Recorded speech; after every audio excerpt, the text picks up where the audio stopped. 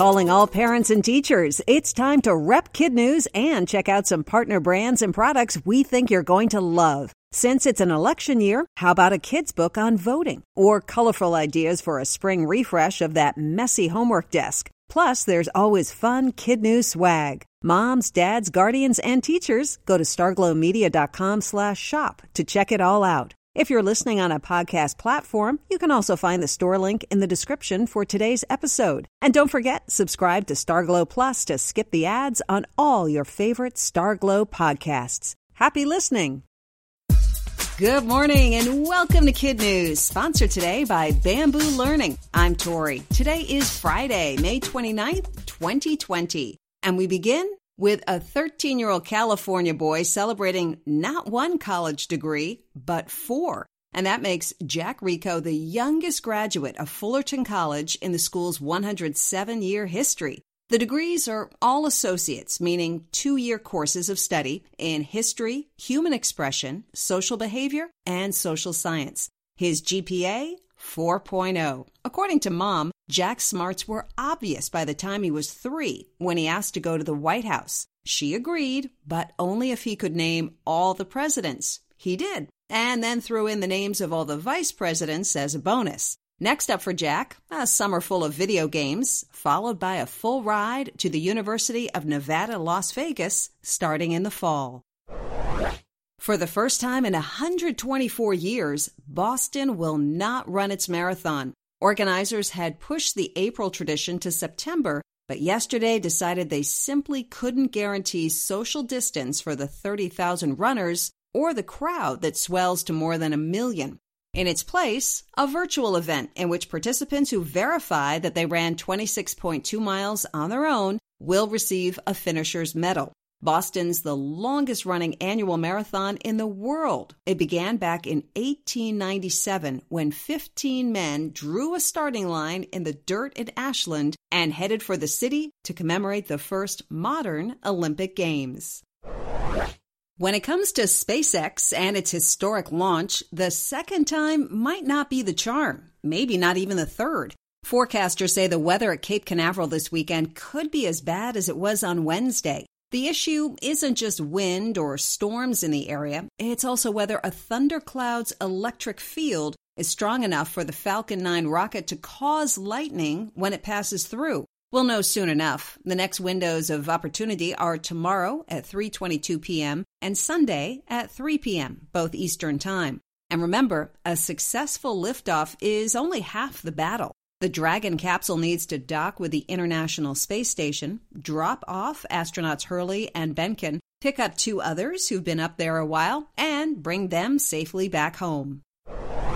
As promised, President Trump has thrown down the gauntlet on social media. Yesterday, he signed an executive order asking federal agencies to determine if new rules can be placed on online platforms. Mr. Trump's anger stems from Twitter slapping fact-check stamps on some of his tweets, something the president believes should happen to everyone or no one, because he says selectively choosing who to label isn't fair. And now there's a social media split. Twitter boss Jack Dorsey says he'll continue to check for accuracy, while Facebook CEO Mark Zuckerberg said social sites shouldn't be the ones determining who's telling the truth. Regardless, legal experts on both sides of the issue say the president's order may be unconstitutional because it could step on the free speech rights of private companies.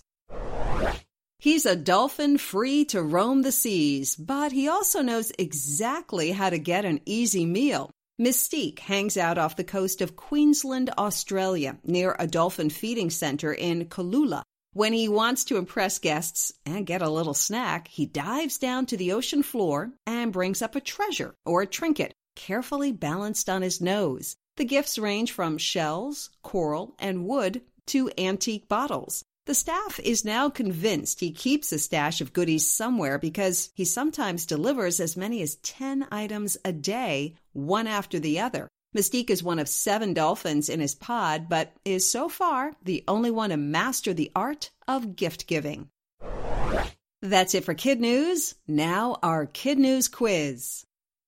How many associate degrees does a 13-year-old California boy have?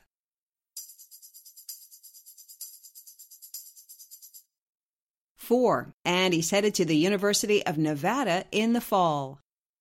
Which city just canceled its marathon?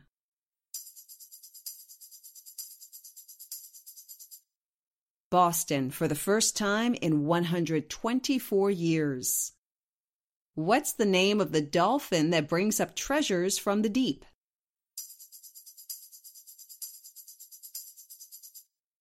Mystique, in exchange for fish. What will the Dragon capsule need to do after docking at the International Space Station?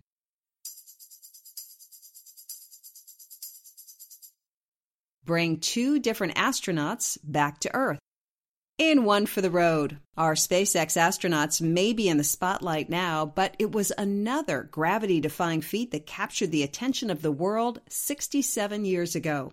On this day in 1953, Edmund Hillary of New Zealand and his Sherpa, or climbing guide, Tenzing Norgay, became the first men to reach the summit of Mount Everest, which, at 29,035 feet above sea level, is the highest point on Earth. News traveled slower back then. It took 2 days for word to make it to the Queen of England, and another whole day for the headline to race around the globe. These days, the information on Hillary and Norgay is as close as your laptop or smart speaker. For more on the amazing climb, just say, Alexa, open Bamboo Luminaries. Before we go, we want to give a big Kid News birthday shout out to Max in Carbondale, Colorado, Jaden in Massillon, Ohio, Lillian in Newton, Massachusetts, in Texas, Emma in Brownsville, Vinay in Irving, and Rowan in Austin. In Illinois, Elizabeth in Metamora, and Emily in Washington. Israel in Greenfield, Wisconsin, to Maine for Avery in Yarmouth, and Logan and Avery in Freeport. To Virginia for Estella in Midlothian and Christian in Vienna. Joshua in Menlo Park, California. Georgia in Eugene, Oregon. Graham in Lebanon, Indiana. Miley in Ottawa, Ontario. And Zoe Nanette in Lake Ridge, Connecticut. Thanks for listening. A reminder that you can find us on Alexa by saying, Alexa, play the Kid News podcast. And don't forget to take our Week in Review quiz on our website. We'll see you all back here for more Kid News Monday morning.